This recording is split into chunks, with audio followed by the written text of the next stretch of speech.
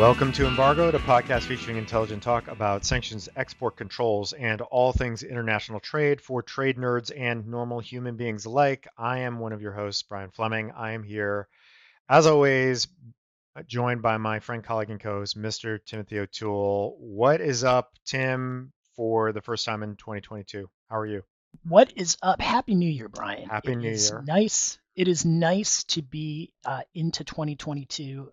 Big things are going to happen this year, Yeah, I as we predict. as we as we lurch through the first couple weeks of 2022, we're not off to the most auspicious of starts, but I guess we haven't had an attempted insurrection so far this year. So I guess we're ahead in the tally when you're thinking 2022 versus 2021. But yeah, a tough start in a lot of ways with Omicron and with those of us suffering through the snowstorms here in DC that have shut everything down and I was reading something this morning that called it 2020 Part Two, the sequel. yeah, So yeah. hopefully that's incorrect. Yeah, not the look we were going for 2022, but happy to be back. Thanks to everyone for joining us as always on Embargoed. Thanks to everyone who listened to our year-end 2021 pod. Got a lot of comments and feedback as folks were listening as they were perhaps walking their dogs over the holidays or getting back into the swing of things early in 2022. So thanks for that.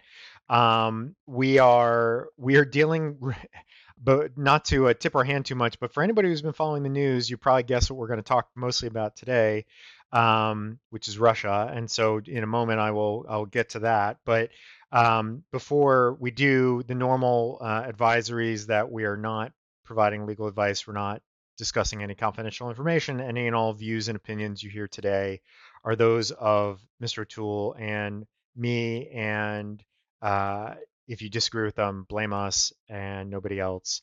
And if you enjoy the pod, please spread the word. Please subscribe, and you can get us anywhere you get your pod content. Um, and that is about it for our introduction. And now let's run through the roadmap real quick. As I said, um, Russia. This is really the all Russia. This is kind of the Russia extravaganza episode. As we sort of tipped our hand in the year end last year that if there was going to be one thing that we thought might be dominating the news in 2022 in the international trade and sanctions realm, it was probably Russia. And so far, so good on that prediction. So we are going to spend pretty much the entire episode just dissecting all the various aspects of the growing crisis with respect to Russia and Ukraine and what's happening this week and what may be coming down the road in terms of actions by the U.S. and the global community with respect to Russia and what people out there should be thinking about, worrying about, focused on now, given that there's so much that is up in the air. And that's really it. We're gonna hit the Russia story from about 5 different angles. That's going to be the bulk of our conversation, and then we're going to do in the lightning round. We're going to hit 3 quick topics, which is the Uyghur Forced Labor Prevention Act, which just was enacted prior to the end of the year in 2021. We're going to talk briefly about a couple of new appointments in key positions at the Commerce Department and what that may foretell coming down the road in terms of enforcement and export control policy. And then we're going to talk briefly about a recent OFAC settlement with Airbnb. And that'll be our show. So it'll be a pretty tidy, compact episode by our standards to kick off 2022. Before we do, Tim, any any thoughts before we jump into the fray with our friend Mr. Putin and sort of chop up the Russia situation? No, I mean we ended 2021 with Mr. Putin, and we'll begin 2022 with Mr. Putin, and we'll see how that goes. Yeah.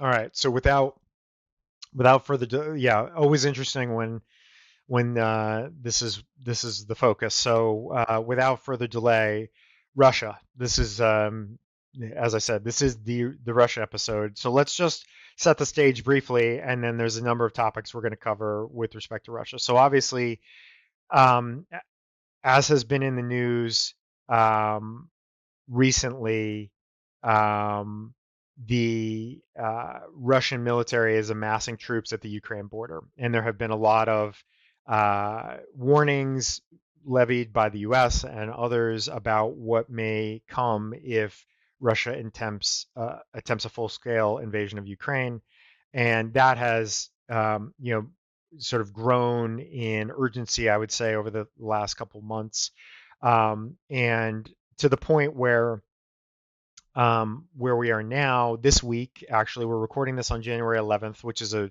good time to be doing this because yesterday was the U.S.-Russia Strategic Stability Dialogue meeting in Geneva.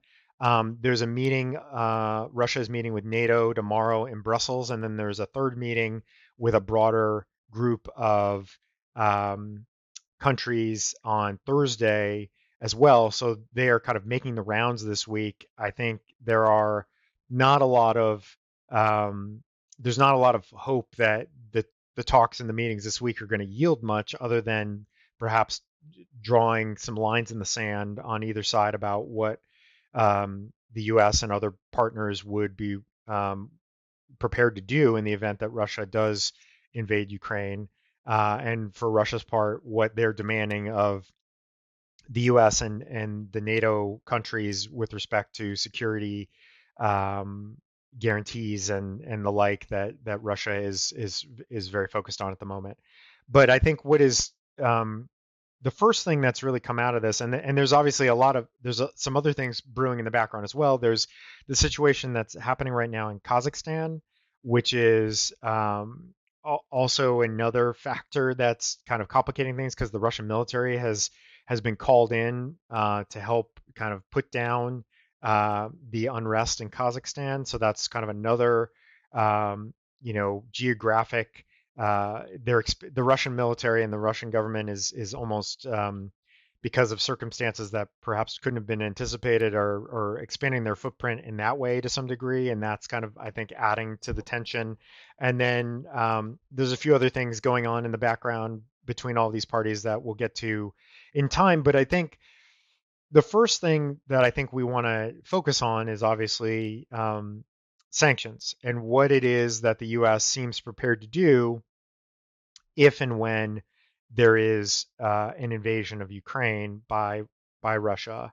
And there's a couple different angles here. And I think what has been signaled, so the U.S. has not really gone on the record in terms of what it is that precisely that it is prepared to do, although through high-placed government sources, this has now been put out into the mainstream news media in the last few days as to what the planning consists of, which would be namely that the 2014 sanctions that were imposed when Crimea was invaded by Russia would be far surpassed, and this would be in the words of certain officials, this would be sort of crushing sanctions. This would be well beyond what has been imposed previously and would exact a significant toll on Russia if they were to make the mistake of invading Ukraine. And namely, that is, it seems to be focused on the financial sector, and in particular, the potential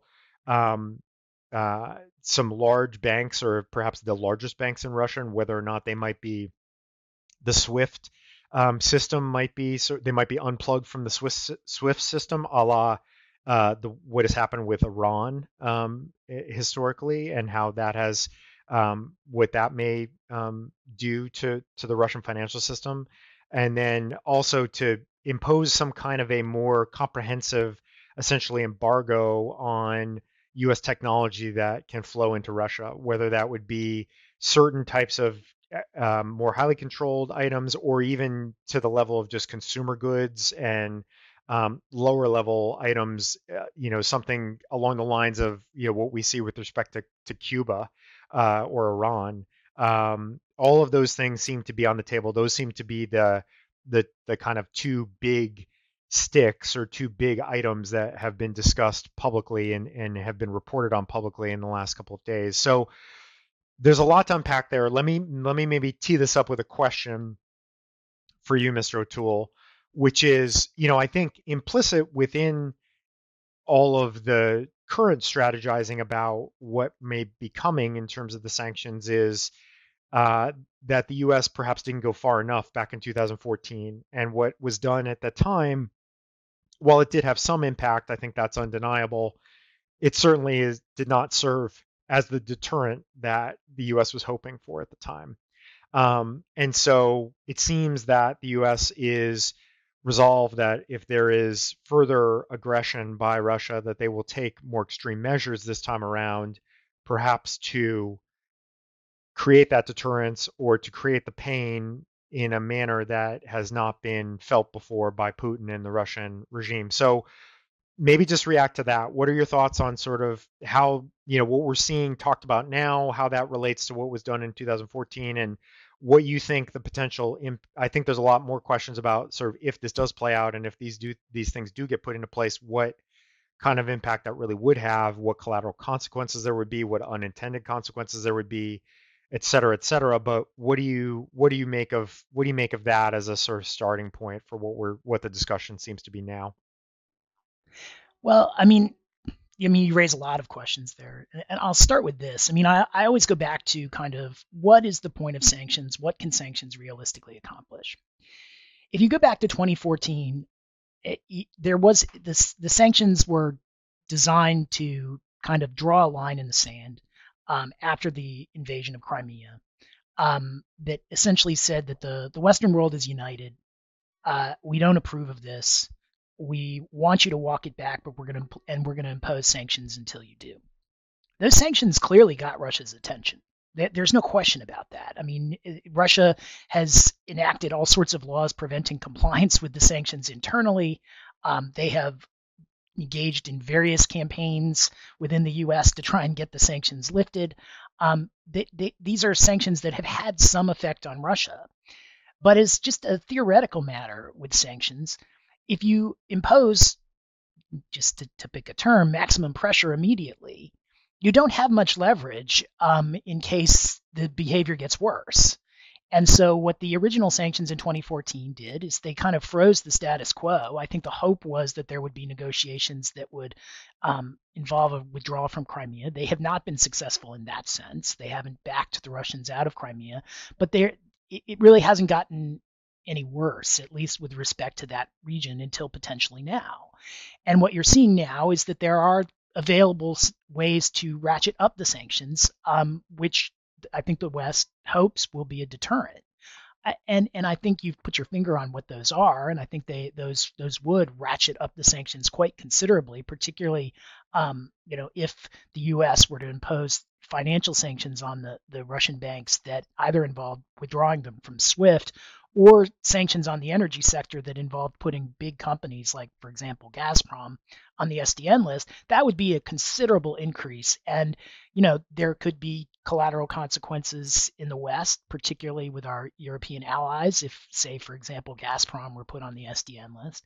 But those are options that are available because we didn't go all the way in 2014 with just kind of maximum pressure sanctions. They are available. Now, whether they'll work any better than the last set have to kind of walk back behavior after it takes place is another question, because sanctions often aren't great for that. Although if Russia were to decide it was in its national interest to want the sanctions lifted more than it wants to invade Ukraine or keep whatever territory it gets if it did invade Ukraine, they could have that effect. That was the effect they had in the JCPOA with Iran. By all accounts, Iran stopped its nuclear program, froze it in place, walked it back to the levels in the JCPOA because of the promise of lifting sanctions. So I do think that these options are all on the table, in part because of what was done in 2014. I think they have some chance of success because they are considerable escalations of the sanctions. But I also think that, we have to be realistic about what sanctions can and can't accomplish. And my understanding is that that is not the only tool in the Biden administration's toolkit in terms of what sort of consequences Russia would face if it were to invade Ukraine. Yeah, no, I think that's right. I think it is, some of the, again, because this has been a theme that we've been talking about a lot recently, which is the collateral consequences piece and the unintended consequences piece of sanctions weighed against sort of what the benefit really is, and whether or not imposing additional sanctions is in fact serving the ends that have been identified from a policy perspective. And it seems pretty clear that sort of a military option or a military intervention on at least directly on behalf of the U.S. is not really in play or palatable at the moment if uh, Russia were to invade Ukraine. And so I think the idea that something akin to and I would say also I don't think that even with what's being discussed right now, I don't think that even comes close really to approaching maximum pressure, right? I mean, there's a lot more that could be done. So I think that it is a clear ratcheting up if all of the dominoes were to fall as have been put on the table across the few different areas and targets that we just discussed. That would be a pretty substantial increase. That would certainly create a lot of headache and difficulty for both US and certainly EU companies that have a lot of ties to Russia and a lot of business there and operations there and what have you, and trying to figure out how you're going to disentangle would be quite challenging, I think, in the coming months. But there still certainly could be room for more if the U.S. and or the EU were looking to kind of ratchet things up even more. I'm just not sure. Um, it's sort of an interesting sort of thought and policy exercise to just kind of game out sort of what it is that would be at all persuasive in terms of changing behavior on behalf of Putin and the Russian government. And I don't know that there is anything from a sanctions perspective that there would be, because to some degree, I think it's just expected that he will, whatever may come, he would use to just sort of demonize the U.S. and the West and blame them for all of the Russia's troubles. And, perhaps that could help, bolster his already, pretty ironclad grip on the levers of power. But I'm just not really sure what there is um, that would really change the calculus. I mean, that being said, I think from a um, there's kind of another category of perhaps of um, actions here, which is I feel like the U.S. and I've seen this discussed in some. This is kind of it's weaved into some of the messaging and some of the discussions that we've heard from Secretary Blinken and other senior officials in the administration as they're getting ready for the talks this week and kind of sending shots across the bow to Russia. And even when President Biden spoke to President Putin recently, it's almost like the U.S. is seeing this as something of or is styling this as something of a moral obligation to do something, or to do something kind of sufficiently um, you know uh, exacting or you know significant to try to at least send the message, even if the message may not ultimately get across or have its resulted or its sort of expected or hoped for end outcome. So I don't know if we may be boxed in. The U.S. may be boxed in to some degree in the way that yes, you're right, and I think that this administration is committed to not just imposing sanctions for the sake of imposing sanctions, but at the same time letting this stand, kind of unaddressed doesn't seem to be palatable either. So it seems pretty likely that if there is any escalation on the part of Russia, there's going to be something, and it's going to be pretty significant. Yeah, I mean, so one of the challenges I think in terms of formulating sanctions policy is trying to kind of turn the mirror onto the other side. And I think one thing that gets underestimated is this whole rally around the flag effect that we understand perfectly if it came within the United States. For example, China imposes sanctions against the United States. It has done it in the past.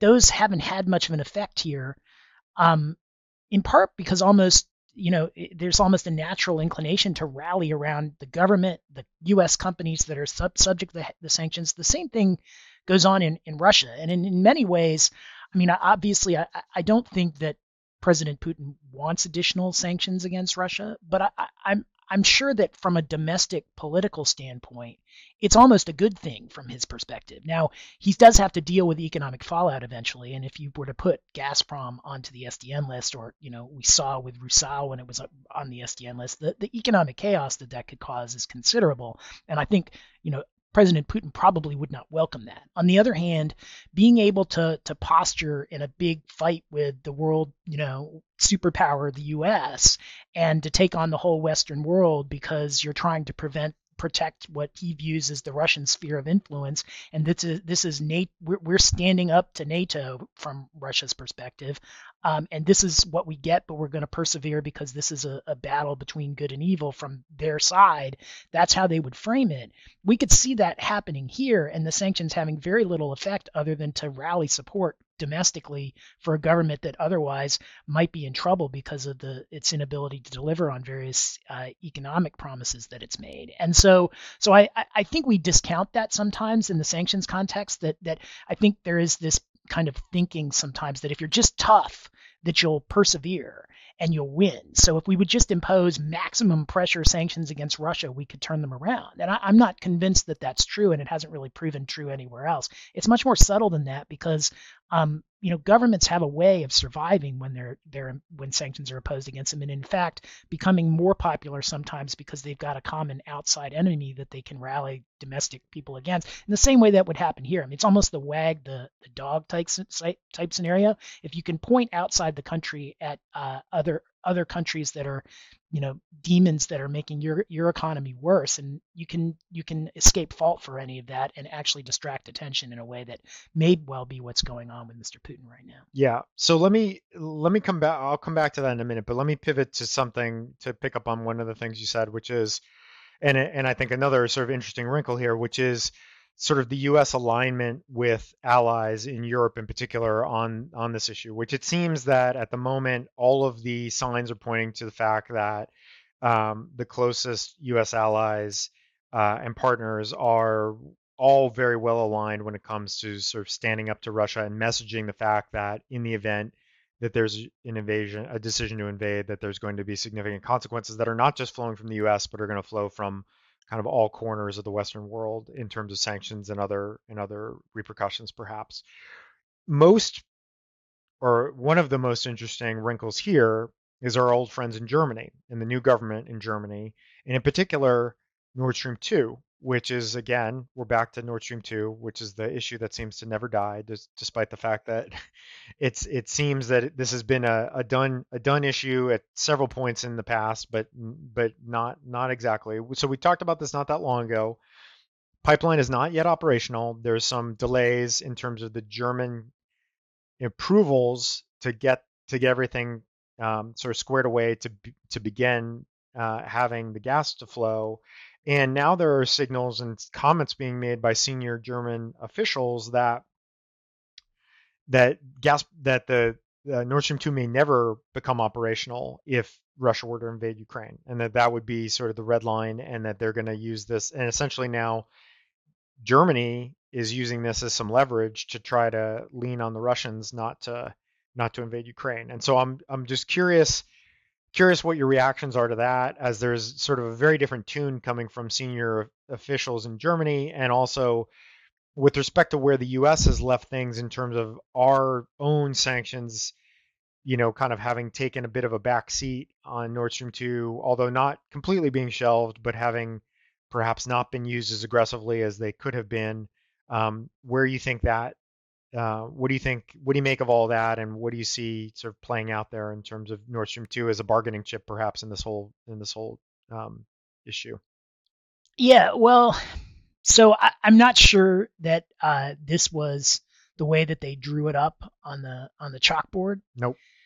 But I think that it may be that the administration's willingness to kind of defer to Germany on Nord Stream 2 has left the Western allies a bargaining chip in this process that might not otherwise have been there. And what I mean by that is, had the administration picked the fight that a lot of people wanted them to pick on Nord Stream 2, which is to impose sanctions on Nord Stream 2 under PISA, which the Trump administration did not impose either, but which the Biden administration expressly said they weren't going to do at Germany's request, at least as I understand it. That leaves them the ability now to work with Germany to go after Nord Stream 2 as one of the potential sanctions that could be imposed should Russia decide to invade Ukraine again. And ironically, I think, because again, I don't think this is how they drew it up, but had the administration moved forward unilaterally against Germany's objections, it probably wouldn't have been effective. I think we've talked about that on other podcasts, that when you have a unilateral sanctions policy that is at odds with the policy of the country where the project is on the ground. So Germany had been opposed to sanctions against Nord Stream 2 while at the same time the US was trying to impose them. You would have had a rift with Germany, obviously, but it probably still wouldn't have been effective because you've got your ally who would probably be your best way of enforcing those sanctions and your eyes and ears on the ground, not telling you anything about that and probably actively trying to conceal things from you. Wouldn't have been a good situation, although the US could have done it and it would have created some pain for Nord Stream 2. Now, because they didn't do it and they deferred to Germany, if Russia were to invade and the Germans were to join sanctions against Nord Stream 2 at this point, and I've heard comments from Germany to the effect that if Russia invades, Nord Stream 2 is dead. Now, we'll see if the Germans back that up, but that would mean that you could probably impose effective sanctions against Nord Stream 2. And I think that one of the reasons that the administration backed off earlier this year was because of the logistical and practical difficulties of making sanctions against Nord Stream 2 stick. If Germany's on board, those sanctions would stick. And so now you have a much more effective set of tools than you would have had if you had gone unilaterally. Again, I don't think it's how they drew it up, but the effect is what the effect is. And so where we are is we have a situation where they have a much more potentially effective tool in the toolkit than they would have otherwise. Yeah, it's kind of a fascinating. I agree that this is not the way they drew it up. This is like the definition of improvising on the fly. But it is fascinating that if you just listening to and looking at some of the quotes that are coming out of, again, the German government, I saw somebody say something to the effect that Nord Stream 2 the pipeline was a mistake. Someone else saying something akin to what you were talking about, that we will not hesitate to sort of shut this down if Russia invades Ukraine. And Secretary Blinken also making the point, which is like, it's a mistake to think that Nord Stream 2 is a piece of leverage that the Russians can use against the West. It's the opposite. We can use this as leverage against them for exactly the reasons you just described. So it is fascinating how this has kind of come to the point it's at now, which is now that this may actually be a pretty significant strategic chip that can be used by the West to hopefully, perhaps deter Russia from, taking a step to invade. So let me pivot to one sort of two final issues. One is kind of back to collateral consequences again, because I do think this is important.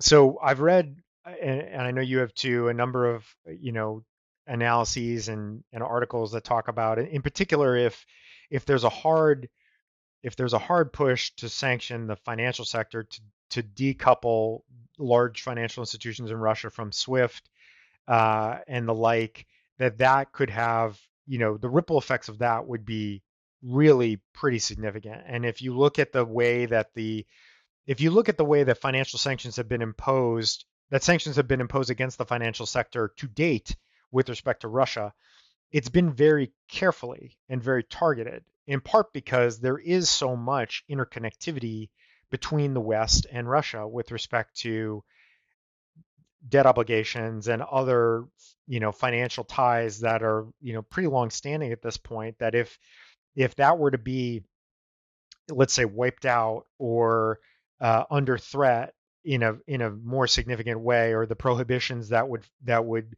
apply to U.S. persons and perhaps the risk to others in Western Europe were to be really amplified significantly, that would have, I think, drastic and far-reaching consequences on the global economy. And so I think that, the U.S. government and Treasury is obviously well aware of that, and so thinking through what that would look like and how that would be implemented is a fascinating thought exercise. And obviously, they haven't tipped their hand too much as to what they may do or are willing to do. But the SWIFT,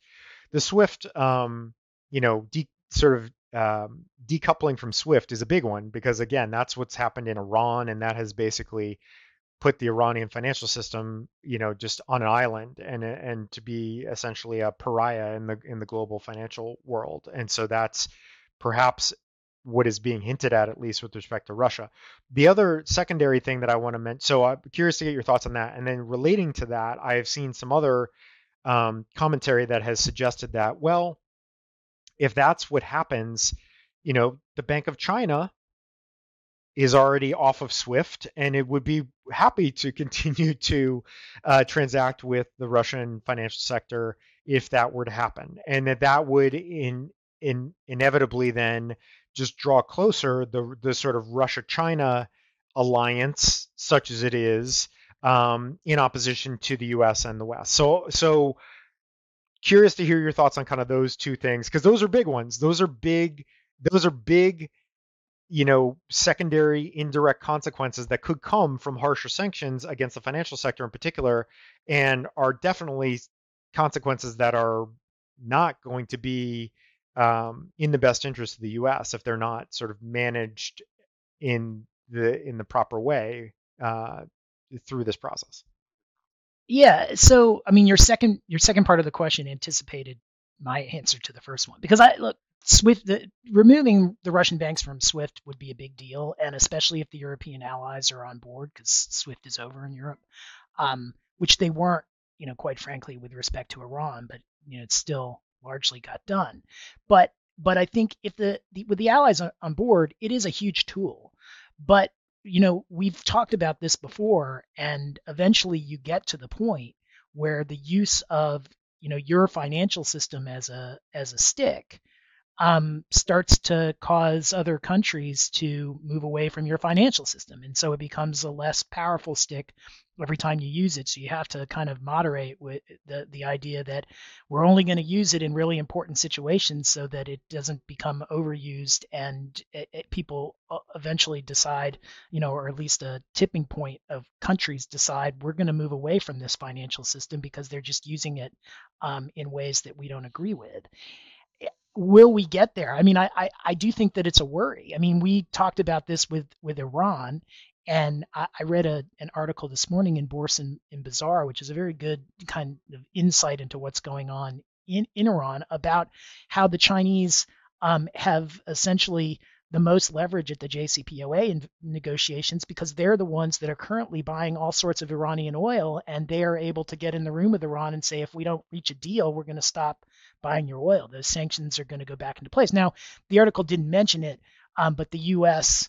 also has leverage there. It talked like the U.S. was tapped out, but part of the reason that China is being able to kind of buy these quantities of oil safely right now, I suspect, is because the enforcement actions that could otherwise be going on are essentially in limbo, or at least practically in limbo because of the negotiations. So the U.S. has something to say there, but China has a lot of leverage with Iran because it has been the biggest customer of Iranian oil during the sanctions. In the same way, if the U.S. were to remove the Russian banks from SWIFT, and Russian financial sector is an important part of that economy, they could move to China in exactly the same way Iran has moved to China with respect to oil. The Russian financial sector could become much closer with China.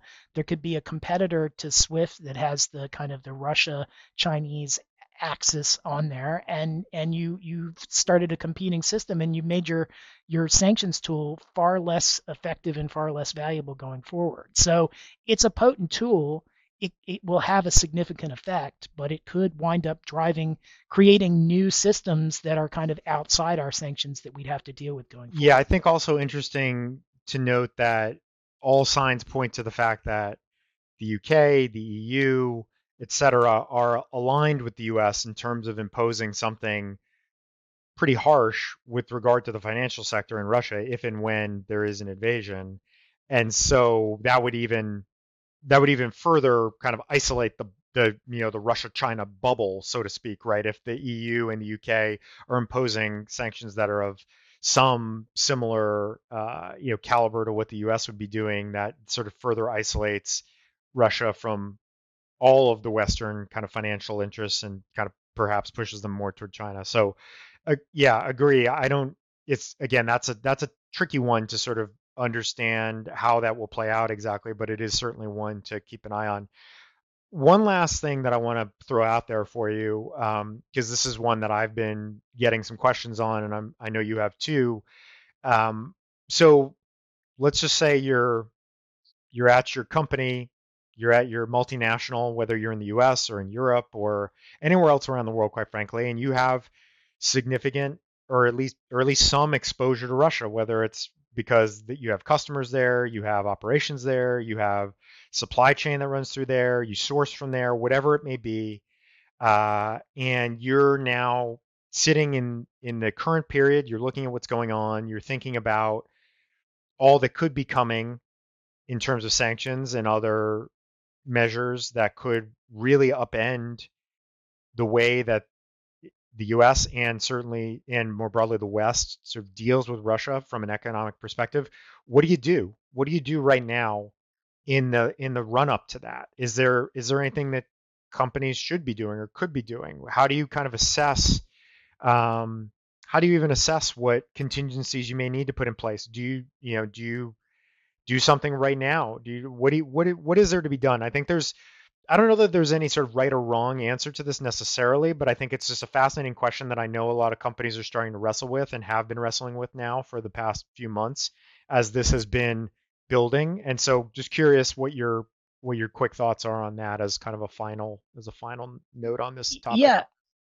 So I've been working with clients on risk assessments in this area. I mean, you start with, well, what is my exposure to Russia? What sort of connections do I have in Russia? Um, and then you can look at those connections and see, are those the sorts of connections that would likely be the subject of sanctions going forward? So, for example, are you exposed to Russian banks? If you have exposure to Russian banks at this point, I'd be very worried that that exposure could be the subject of sanctions going forward. If the SWIFT sanctions that we're talking about were to occur, your exposure to Russian banks might mean that you couldn't interact with Russian banks. Russian banks could go on the SDN list. That could be another cause of exposure. If your client is in the energy industry, do they have exposure currently to projects that are, the subject of Directive 4? Because it could be that Directive 4 projects get put on the SDN list, that those sanctions get ratcheted up, because currently there's, some restrictions, but they're relatively targeted. Do those expand?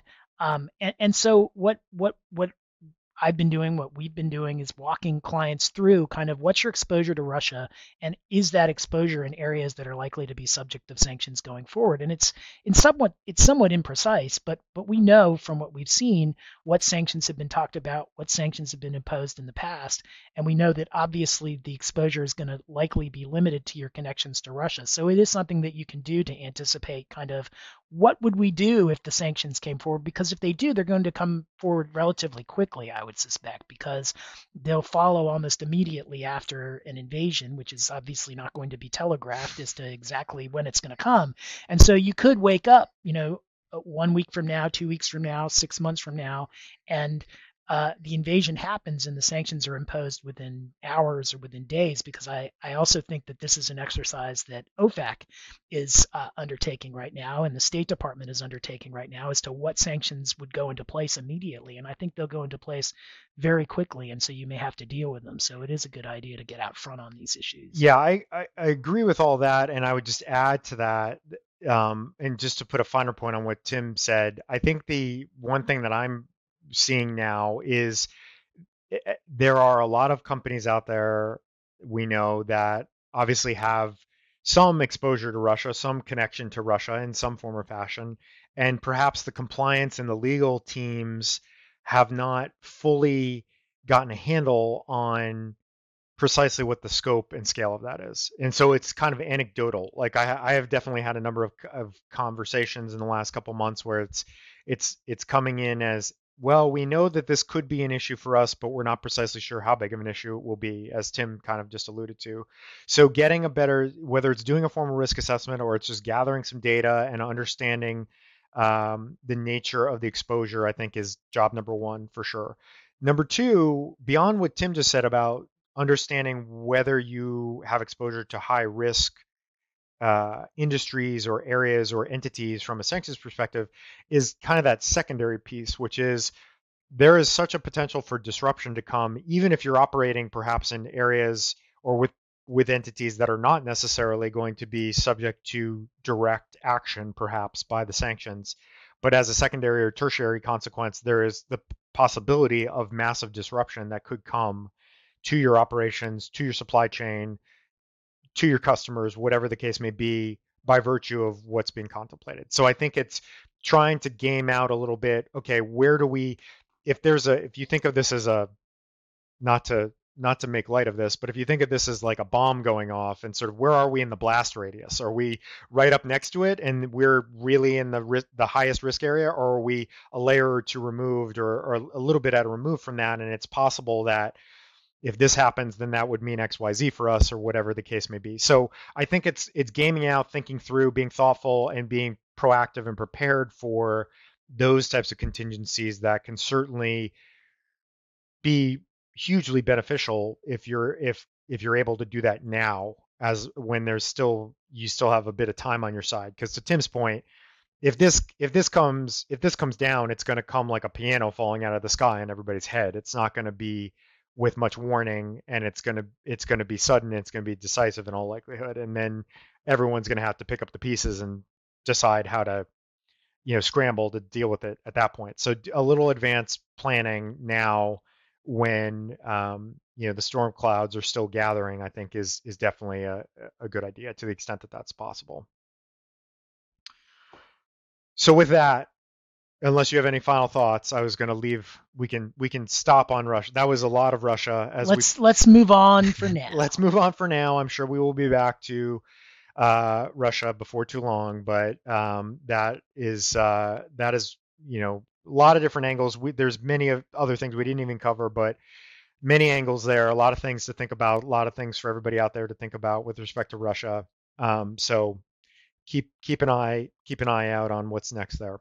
So with that, let me pause for the lightning round sound effect, and then let me throw it to Tim to introduce the first topic. We're going to hit three topics. As I mentioned, the Uyghur Forced Labor Prevention Act that got enacted, signed by President Biden just before Christmas, which is mostly a import customs focused act, but does have some sanctions aspects to it, and we thought would be worth covering quickly in the lightning round. So I'll turn to Tim.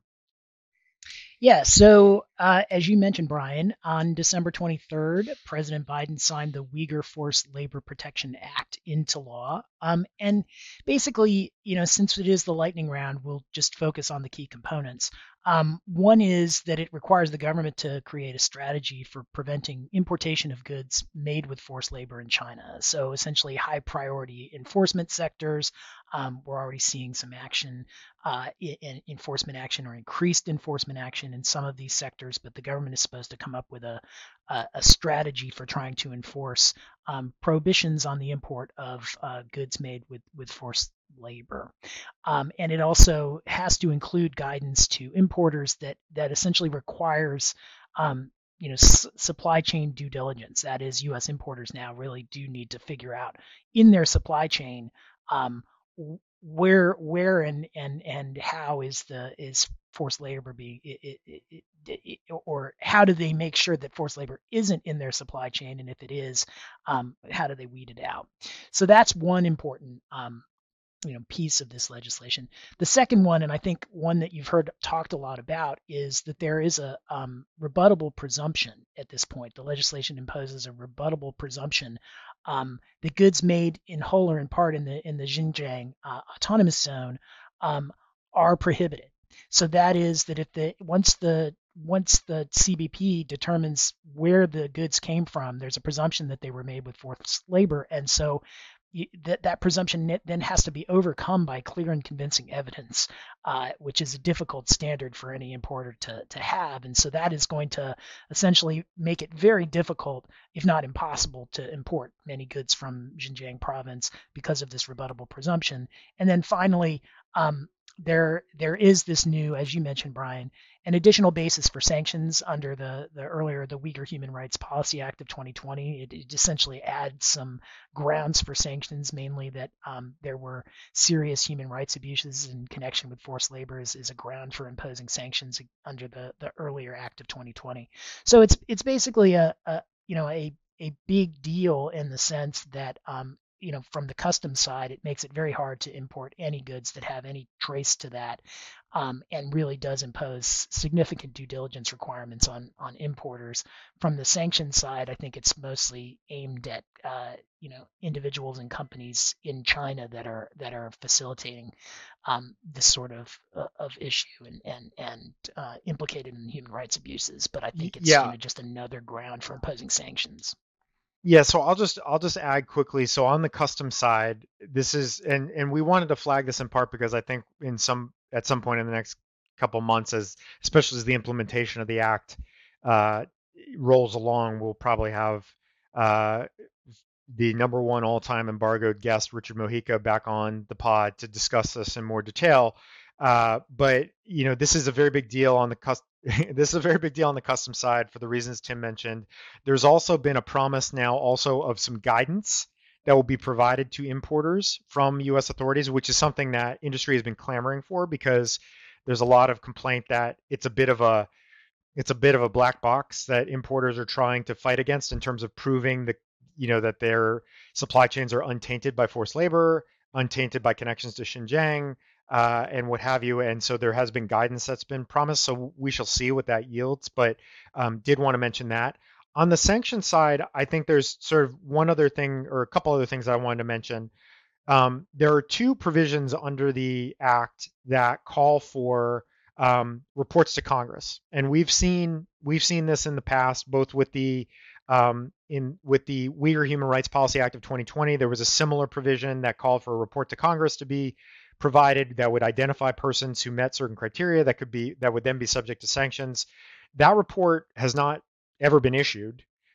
So we know better than to hold our breath for these reports. No disrespect to our friends at the State Department, but the timelines that are imposed by Congress are not always met by the agencies in providing these reports.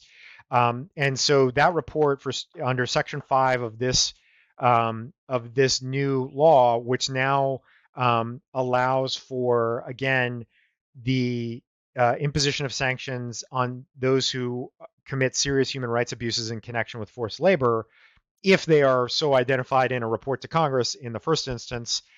That is another sort of hook for sanctions that can be imposed with respect to Xinjiang and with respect to forced labor generally.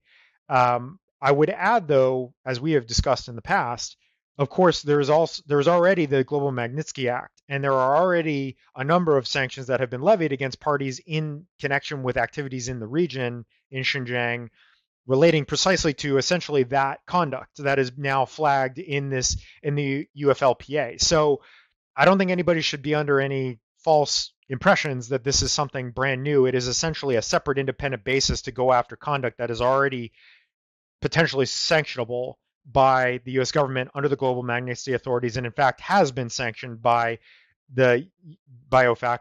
That's XPCC, that's related Chinese officials who were sanctioned at that time, and presumably that will be additional entities in the future. So again, the fact that there now could be a report to Congress with entities that are included for that reason and then subject to mandatory sanctions thereafter, we'll keep an eye on that. We'll see what that may yield. But again, as far as the practical reality of what is sanctionable now, Global Magnitsky already covers this ground, basically. I would also say that there's one other reporting requirement under this, which is also kind of interesting. Section 4 of the Act also calls for a report that, and that's within 90 days, that can call out those who are that have used or benefited from forced labor in Xinjiang. And that list would be, again, as part of a report to Congress that's supposed to be issued not later than 90 days after the act is enacted. So user benefit, that's really interesting because it'll be interesting to see there, first of all, whether they adhere to that timeline. Second of all, how broadly they sweep there, because that could sweep quite broadly with respect to entities that are using or benefiting from forced labor connected to Xinjiang. And then whether or not that immediately ties into further sanctions that could come either under the Global Magnitsky Act or under later the Section 5 provision if they are named in a subsequent report to Congress as engaging in human rights abuses related to forced labor, or perhaps even something separately like an entity listing, depending on the nature of the activities, the nature of the industry, what have you. So there's a lot of, there is a lot of unknowns that could be coming as a result of some of these new provisions. But so something we wanted to flag, because I do think that there could be some certainly relevant actions coming in the sanctions realm. Again, by and large, I think this is more focused and more impactful on the custom side, but is something we wanted to flag quickly, in part because of the potential impact on the sanctions side as well.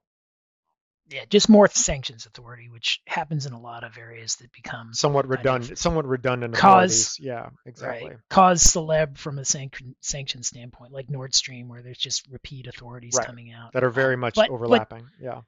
right, but still important. Yeah, absolutely. Absolutely. Okay, so with that, let's put topic one from the lightning round aside. Let's move on, as I mentioned at the outset, to a couple of new appointments that just took their posts at the Commerce Department, two political appointees. And this is the Assistant Secretary for Export Enforcement, who the new incoming Assistant Secretary is Matt Axelrod, and the Assistant Secretary for Export Administration, Taya Kendler. And they were both confirmed in December, and both took their posts in late December, and then there was just a big announcement that just came a few days ago from Secretary Raimondo relating to their now occupying these new posts. So why are we focused on this? Well, there's a couple reasons. Number one, these are both Axelrod and Kendler are both DOJ alums, and so I think it's typically notable when high-ranking officials at a place like the Commerce Department have that prosecutorial background, because that often signals that there is a particular emphasis and focus on enforcement and on more aggressive enforcement. And I think that is the case here. That is what that is trying to signal. Axelrod, for those who don't know, was the number two official in the Deputy Attorney General's office. He served under Sally Yates. He was her principal associate deputy attorney general back in the latter part of the Obama administration.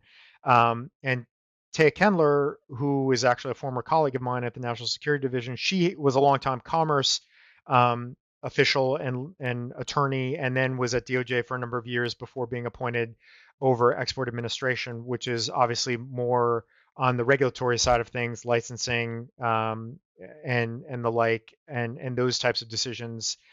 She also, I think, if I'm not mistaken, is the commerce official who will be sitting at the table for CFIUS as well. So we'll be bringing some of that her expertise as a prosecutor to bear there. So what does this really mean, and why do we want to flag it? Well, again, I think there has been, now this is just anecdotally, this is not me speaking, this is anecdotally, but I do think there has been some perception perhaps that the enforcement cadence at Commerce kind of ebbs and flows over time. And so certainly for Axelrod's position over BIS export enforcement, I think that is a criticism that we hear over time, and that there have been eras when it is quite active and eras when it is not as active. And so I think with now him at the helm, that certainly signals, at least externally, that this is going to be a priority to be more forward leaning in terms of enforcement, to bring more cases,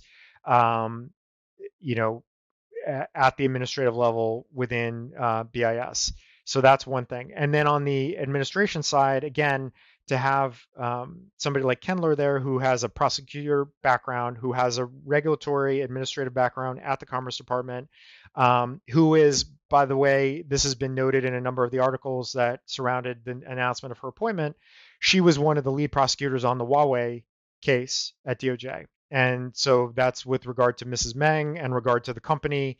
And so I think I'm, not surprised that her selection was probably more palatable to those in Congress, in part because she's going to be perceived as being tough on China as a result of that. And so I think that even though she is kind of over the sort of more traditional kind of regulatory side of the house at Commerce now with export administration, I do think she brings, she obviously brings that enforcement background and the statements that she made at her confirmation hearing and otherwise certainly suggest that she is going to be nothing but tough on China. So just wanted to sort of flag that for people who maybe don't know who these people are or who haven't had a chance to sort of see this announcement, because I do think that for folks who interact with the Commerce Department, this kind of new layer of leadership at the political level is worth noting and is potentially going to, telegraph some changes that are coming in the next few months and years. Yeah, and I also think it's in some ways kind of a continuation of what we've seen since ZTE, where you have an enforcement focus at the Commerce Department that is kind of working hand in glove with the Justice Department, maybe not as smoothly as it could have, but much more smoothly than it has in the past. And you saw that beginning in ZTE, where a Commerce Department tool, the entity list, was really used as a critical part of that enforcement action to try and get ZTE to the table. We saw it with Huawei as well. And even in Huawei, we saw kind of a Commerce Department monitor being used when really the judicial system, Justice Department monitorship may have had some flaws that we've talked about in other episodes. And so I think it's not a coincidence that you're seeing a lot of Justice Department experience kind of seep over into the Commerce Department, and it's a continuation of a trend out there that, as you said, has ebbed and flowed some. But I think if you look at it from 50,000 feet, it's kind of moving more towards consolidation with the Justice Department in enforcement matters in this area. Yeah, and it will be fascinating with Huawei in particular. It'll be fascinating to see how that plays out in terms of the ultimate resolution of what happens with the Huawei criminal matter, because obviously Huawei and many of its entities and affiliates are already on the entity list. We have the special foreign direct product rule already in place. We have the clampdown from that perspective that has been led by Commerce. But with the criminal case or multiple criminal cases that are still pending against the company, how is that going to play out? As we talked about with Mrs. Meng getting her DPA, what does that mean for ultimate resolution there? Monitorship, no monitorship, what is that going to mean? I don't know, but I think it's sort of having folks at the highest levels of the Commerce Department who are intimately aware of that case and involved in it, and now sort of having their hands on the toolbox over at the Commerce Department, I think is a fascinating kind of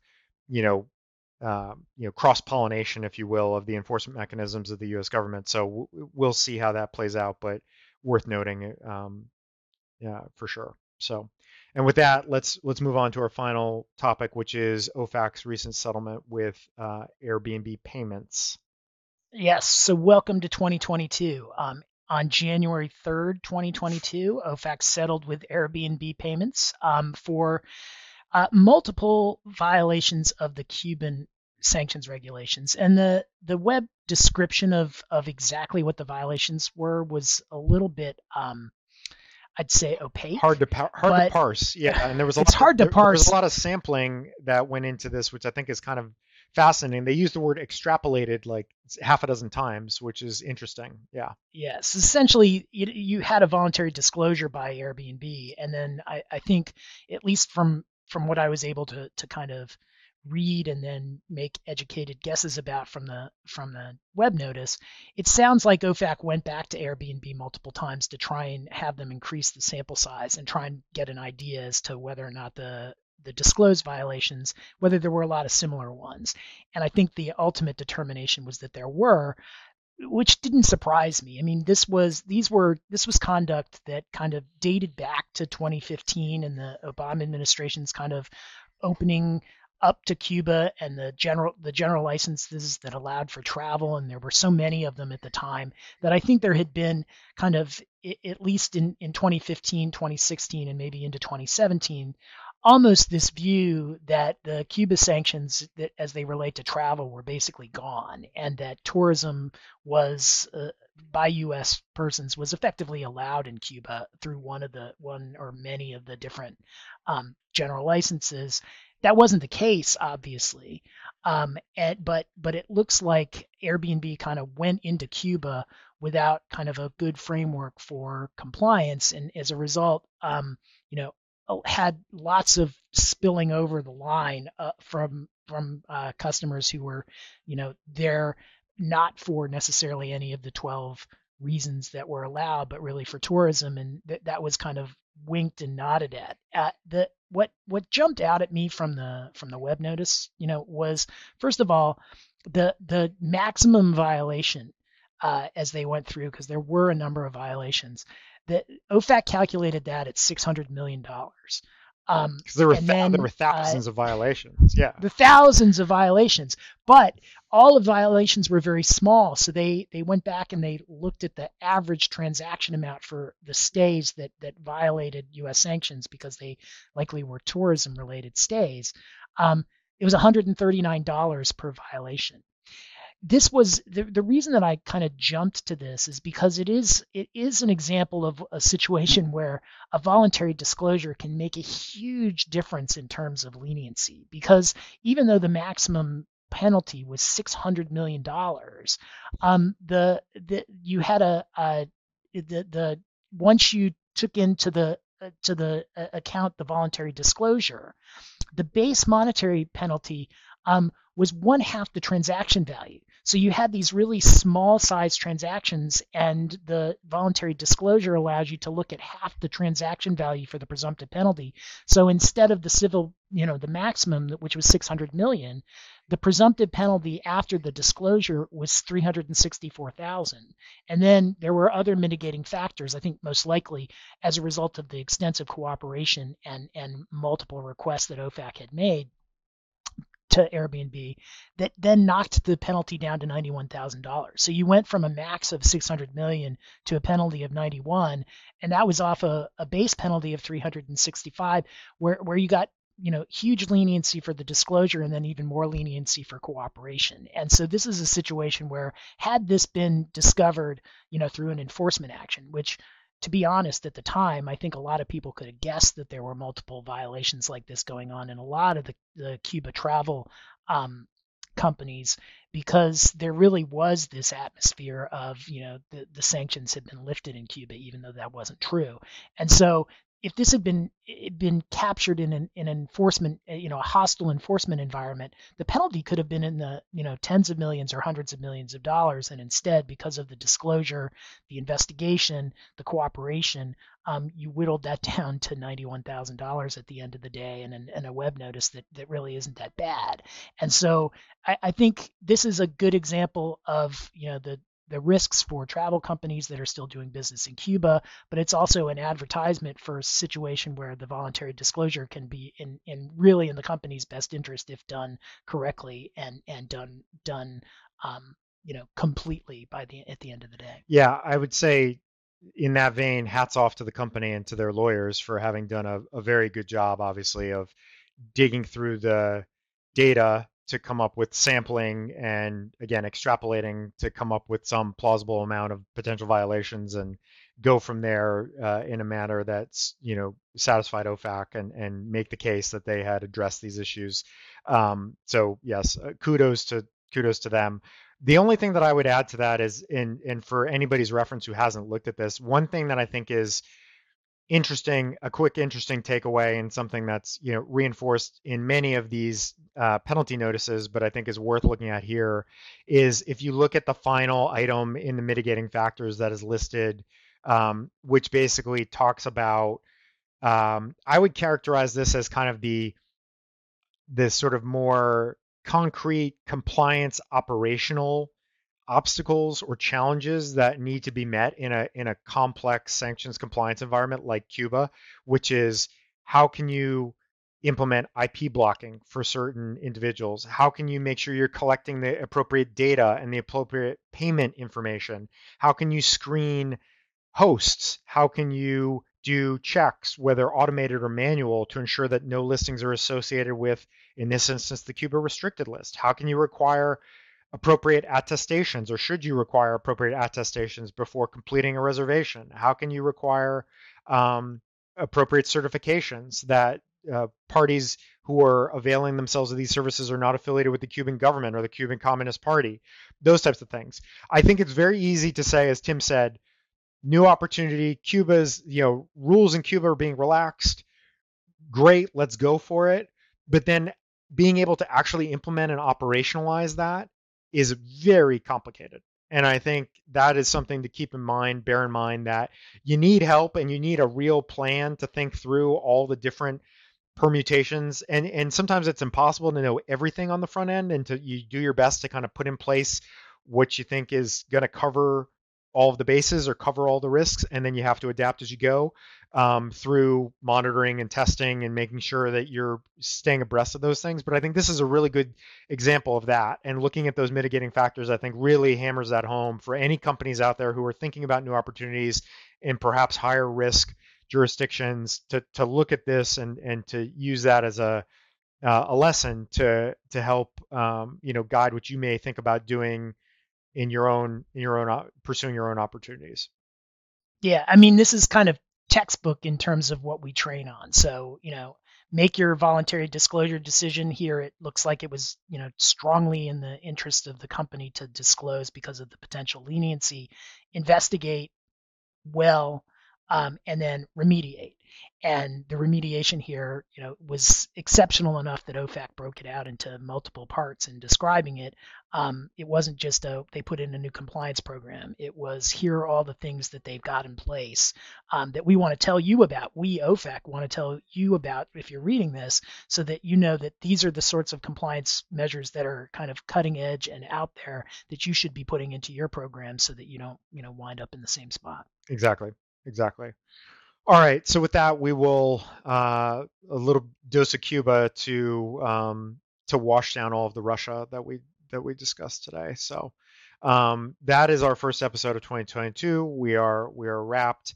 Thanks to everybody for joining us, and hope that everybody stays healthy in the midst of the latest Omicron spike, and stays hopefully not too disrupted by the snow, at least here on the east coast of the U.S. And we will be back later in January with episode number 2 of 2022. Who knows what will be in the queue for the next time, but probably some more Russia. But we shall see. So with that, thanks to everybody, and stay well and stay sanctions free. So I'm guessing China, Russia, Iran are big focuses the next time. That's just a prediction. Stay sanctions free, everybody. Thanks, everyone. Bye.